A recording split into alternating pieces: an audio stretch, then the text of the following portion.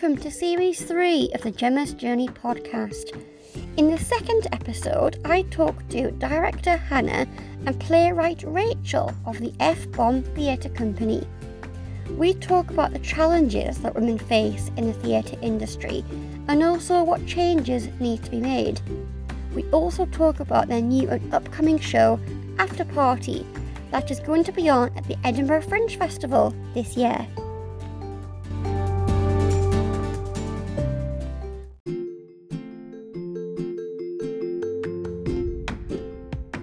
Please note that there is profanities in this podcast and mentions of drinking alcohol.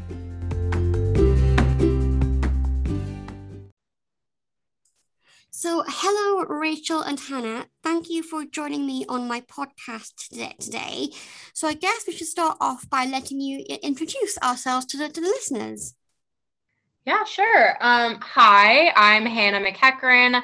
I'm from the States. I'm currently living in Edinburgh, getting my master's in theatre directing.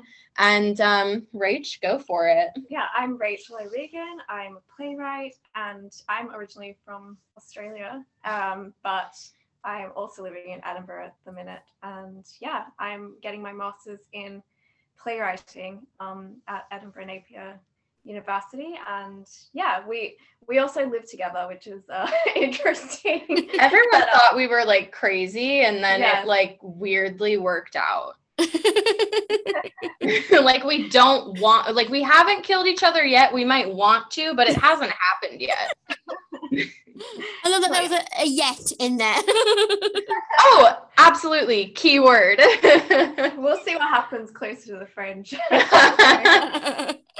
So, F-Bomb Theatre Company is set to create theatre by women and for women. So can you tell us why that's so important to create theatre for women? Yeah, I think, statistics have shown that in the UK, 2/3 of theatre audiences are women. So obviously they want to see those stories represented on stage. And I think when you have so many women who are interested in theatre and going to see theatre, like why is it not, why is the money and the power not being directed towards, women being able to, make theatre and be in control of those stories. I think, despite the fact that 2/3 of audiences are women, that's definitely not reflected in the roles that women get on stage, and it's certainly not reflected behind the scenes as far as I have experienced, and I'm sure pretty much every woman who works backstage in theatre, whether it's in directing, playwriting, a lot of different roles, stage management, etc. Would definitely agree with that, is that, of course, there are more women moving into these roles, but I don't think it's at a rate that we're happy with. Even the National Theatre in London, their first, living playwright, which they had commissioned for the main stage, that happened in 2008.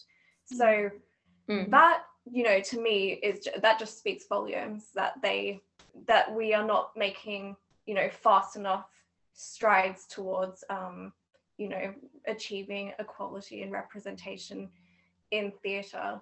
And it's crazy to me, because I think if theatres were clever about it, they would probably see that the demographic who are coming to see their shows would probably relate to these stories and support this kind of work. But yeah, I mean, we're very lucky that we were able to work with an all-woman company this year, but that's very rare. And anytime that you do see an all-woman company coming up from the ground, like people go and support them. They think it's almost a novelty, which is like kind of sad that an all-woman company is a novelty, but everyone's like, oh, we have to go support this all-woman company. If only that happened more. If only that happened on larger stages. Like people have to do a grassroots movement of all-woman companies and all-woman theater, but it's not really represented on larger stages like the National Theatre or even from where I'm from, like on Broadway. But yeah. Yeah, and I think as well, it's like the kind of people who, it's the sort of judgments that we give value to as well. And I think, you know, taking into account that 90% of critics are men, you know, what kind of theatre is kind of getting, you know, lauded as like, this is good, this is quality, we should make more of this. And like, what we just need to examine the reasons behind like why certain kinds of theatre are being made, and potentially, you know, examine what, you know, our traditions have been. I think, you know, there's such a popularity of like Shakespeare, for example. But why?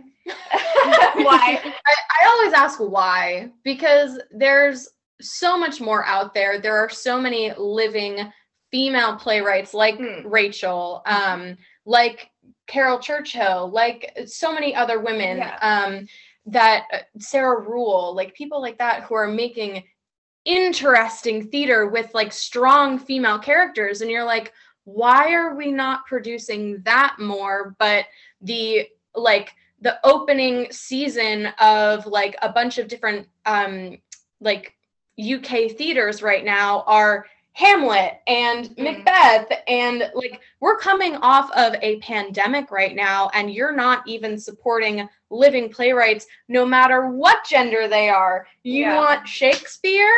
Yeah, and out of 981 characters in Shakespeare's plays, only 16% are women. So, you know, that's not, if you're putting on Shakespeare over and over, I'm sure, you know, of course there are theatres that are dedicated to that specifically, and that's their thing, but like across the board, if that's the kind of theatre that you're putting out there, does that say that you really, you know, value having you know, strong women's roles on stage and telling women's stories?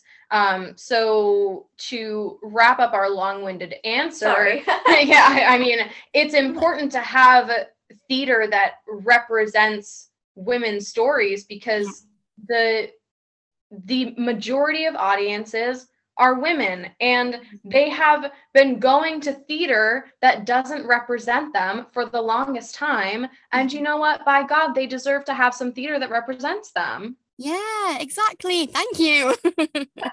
Seriously, like, God damn it. We have been funding your shit Shakespeare shows forever. We deserve some good female theater. I completely agree. So what has your personal experience of the theatre industry been like? Because I've read on your website, you know, that you're frustrated by the lack of interesting roles for women. So, you know, what changes need to be made? You know, what you know, if you know, were at a board and you were talking to people of the theatre industry, what would you want to change? Well, so that what was written on the website is very centered around our founders' feelings. And obviously we share these feelings as well, but what they were seeing in their course, so this is kind of going back to like university days of like, what roles are women being taught acting with? Like what roles are they being given to give them their formative training in the craft of acting? They are wives, they are daughters, they are girlfriends, they are manic pixie dream girls, and and they are only their existence is justified by men. And like, what's so sad too is that the majority of actors in university programs are women, but the roles that they're being given in order to train in the craft of acting are bullshit. They're literally given roles where their existence has to be justified by a man that is present, which is why they're very frustrated. I mean, rightfully so. And it happens across the board in any country where there are acting programs. It happens, it happened at my university. It happened at other universities where female roles are like, just, they're being given female roles that are old. they're old news. It's Chekhov, it's Brecht, it's Shakespeare, and all of those female roles are all justified by the presence of a man. And when the majority of women in acting, or the majority of acting program students are women, they need to be given roles that actually fucking matter. Yeah. Like, that actually give them some substance. What is that rule called in the movies? You know what I'm talking about? Yes. Yeah, so it's like... It starts with a B, I think. Isn't? Sorry, Gemma. Yeah, we're trying our best.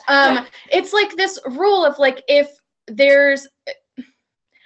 It has to have two women talking about something other than a man for like more than 5 minutes. Yeah. And that's almost never present in so much like old theater. Yeah. Which is what's being used to teach the craft of acting. Mm-hmm.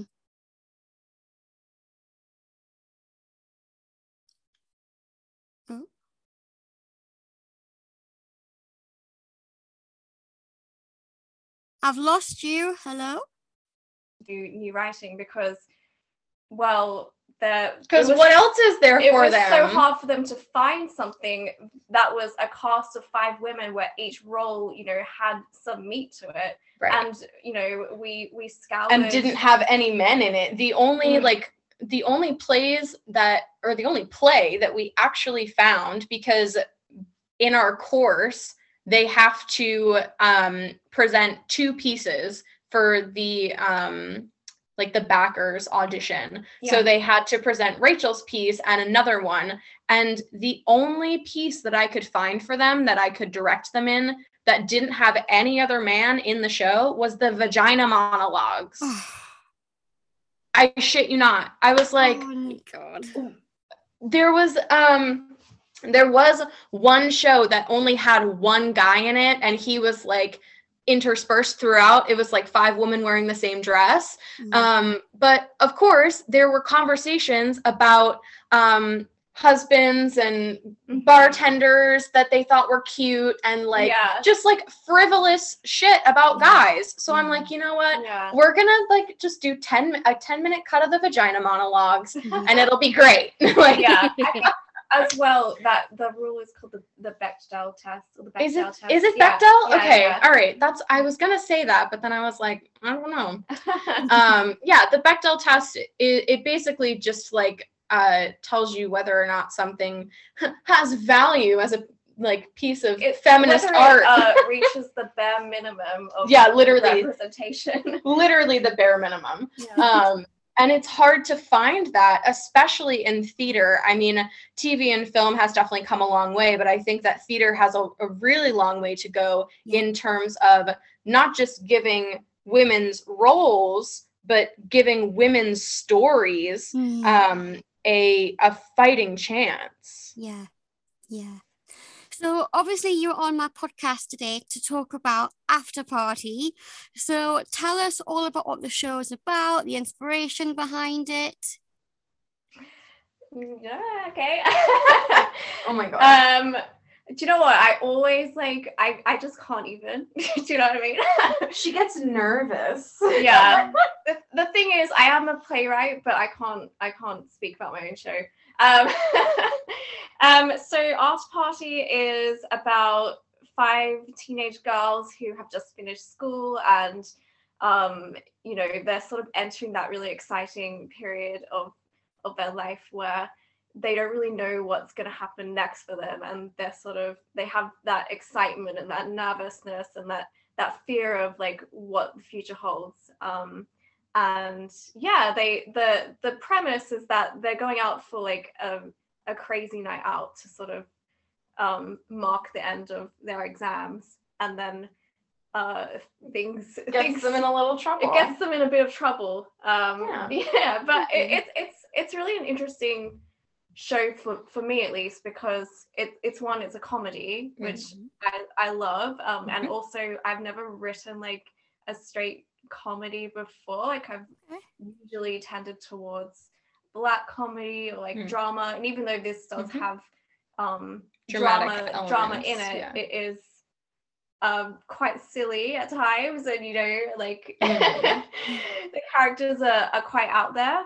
And it also explores like a lot of issues I like quite close to my heart, which is around like privilege and class issues, and like the kind of opportunities that are afforded to people who don't have a lot of money and don't have a lot of connections. And yeah, especially if you're a woman, if you're a working class woman, I think like entering society after high school, that is such a difficult transition to make. And yet those kinds of women, I think, are kind of unfairly demonized by the media. So it's sort of giving back that story to them and being able to like, yeah, I guess that it is a comedy, but they're sort of in control of the jokes, rather than we're laughing with them, not like it. at them.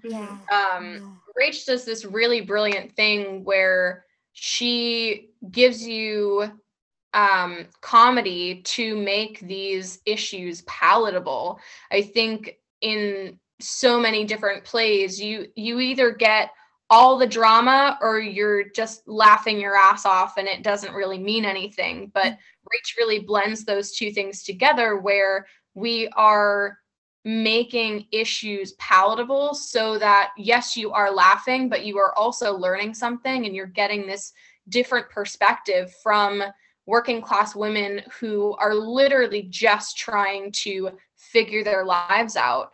And it's being told in such a heartwarming and heartbreaking way. She blends the lines of comedy and drama so well, so that the audience doesn't leave going, well, that was depressing. They leave going, wow, that was really funny, but holy crap, like we really need to do something about this socioeconomic wage gap. Yeah. That's basically it in a nutshell. Yeah.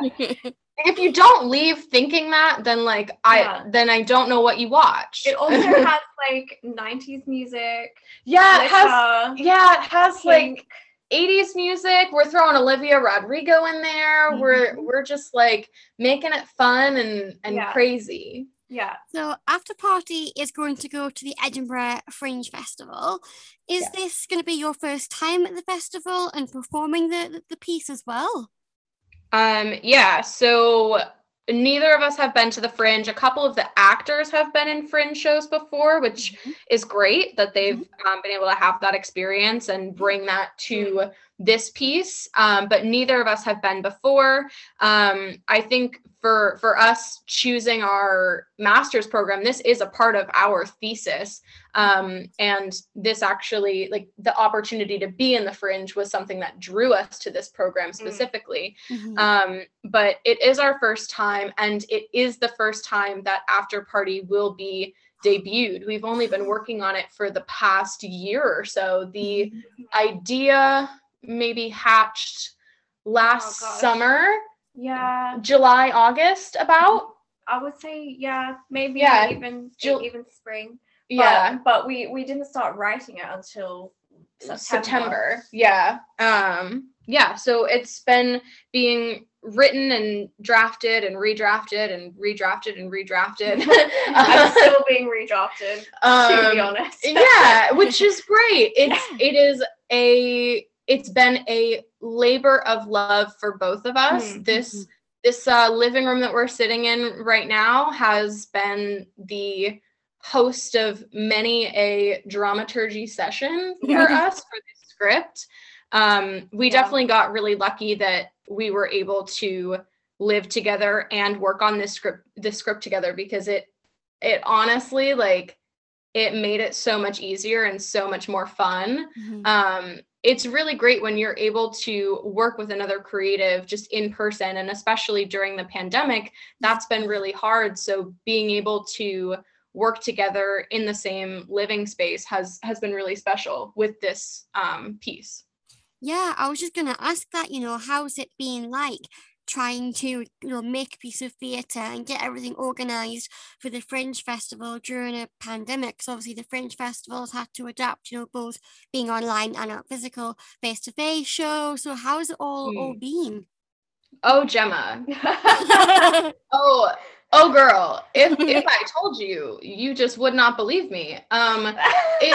We're basically putting out a fire related to the pandemic or otherwise every single week, if not every single day. It is truly emotionally exhausting. However, we know that on August 8th, when we put this show up and it goes smashingly, that it'll all have been worth it. Yeah, I think strangely enough, it's kind of good timing because we missed the Fringe last year. There wasn't a Fringe, so people are hungry to see new theatre now. So, like, people are excited for it, and like we're excited. The cast is excited, and I'm excited. I think the great thing about our take a shot every time Rachel said excited. If you're listening to this, do it. It'll be great. Shot of choice every time Rachel says excited, and every time I swear, you'll be drunk. It's kind of a taster of what after parties really like. But I think the great thing about like our show is that it is quite fringy, and we have really just built it from the ground up. Like even going from our social media and like taking our poster image we did in like a classroom with iPhone as the light, literally so, like we had a computer and an iPhone as a light for our like poster. We had our actor like lay down on the floor in a tiny little classroom. It was just like a little room. It was almost like a storage closet. Like it might as well have been, honestly. And we were just like blasting Ariana Grande, like just we had a great time. That's basically, if you want like a little snippet of what making theater on a shoestring budget at a uni during a pandemic is, it's that experience right there. Fun but absolutely exhausting. Seriously. But we are so grateful that we are able to show this in person, that we are able to go ahead with it. I mean, from every single Zoom rehearsal that we were doing when we were all on different time zones to now, it's been such an incredible journey. And I know that every single one of us has grown stronger and better because of it. Absolutely. Yeah. So where can people see the after party at the Fringe Festival? And can they book tickets? Is it sold out now, or can people still go and book tickets for it? It's currently sold out. That's fantastic. Yeah. I know, it sold out in like, what was it, 2 days? Oh my God, like a couple days. I tried to get tickets for my parents who are coming from the States solely to see this show, and we almost couldn't get them for them on the day after tickets went live. But yeah, it is going to be at Venue 38, the Space Triplex in the Jenner Theater, and it is going to be August 8th through 28th, even dates. We start at 4:50 p.m. and it's an hour long. So. Yeah, it's an hour long, maybe an hour and 5. Who's to say? But tickets, depending on restrictions lifting, tickets may become available. So definitely follow at FBomb Theater on Instagram and Twitter if you would like to be able to see when those go live. We have heard a rumor that there will be more tickets released. We just don't know when. So as soon as they're released, like we're blasting it. You just have to run, because honestly, last time they sold out so quickly. And oh my God, it's gonna happen again, I'm sure. Yeah, we're that popular. I remember, because I've performed at the Fringe Festival myself, and I've worked at venues and been an audience member, and I can remember sort of like waiting outside, ticket offices just to get a ticket that I really want to see, because I know it's so popular. So yeah, definitely for more tickets, people who are listening, make sure you get it. Yeah, we will post right away. We'll be like, go get them. As soon as it goes up, honestly. Yeah, because there are so many people that just couldn't get tickets. So we know that people messaging us like, can we still get tickets? I feel like my heart breaks. I'm like, I'm so sorry. Like we can't. I'm so sorry. We're just too popular. Which is like, it's so crazy. Like, thinking about that, like this is a uni production and we have not been treating it like that. So we do feel like all of our hard work has really paid off to like get this show. £5 in a dream. And a shot of like Velvet Di Serono. Yeah. Many sleepless nights. And Diet Coke. Yeah. That's Rachel's process. We're very proud and we're very, very grateful to have this amount of just, immediate gratification and success so far. Definitely. And I mean, I said to Rachel when I was organising this podcast, I didn't even know that the Fringe Festival was back. It wasn't for Rachel's tweet that you do an after party. I was like, the Fringe Festival, it's actually on. So, it wasn't it wasn't because of you, because of you and F-Bomb. I thought, I didn't even know the festival was going ahead. So, it's fantastic that you guys, you're clearly really good at marketing and promoting the show. The fact that I saw it on social media and the fact that, you're sold out now, I think it's, hopefully fingers crossed it's going to be a fantastic, experience for both of you. Where can people go if you've got a website or anything like that, or any of the social medias, if people want to go and check you out online? Yeah, you can check us out on fbombtheatre.co.uk or at fbombtheatre on all of our social media. That's Facebook, Instagram, and Twitter. Fabulous. Well, thank you so much for joining me on my podcast today. It's been a real energy boost for me today, and I'm so excited for you to experience the Fringe. I hope you've inspired, and I know you've inspired me, so I hope you've definitely inspired some of our listeners. So thank you. Thank you so much. It's been lovely talking to you. Yeah, thank you, Gemma. Fabulous.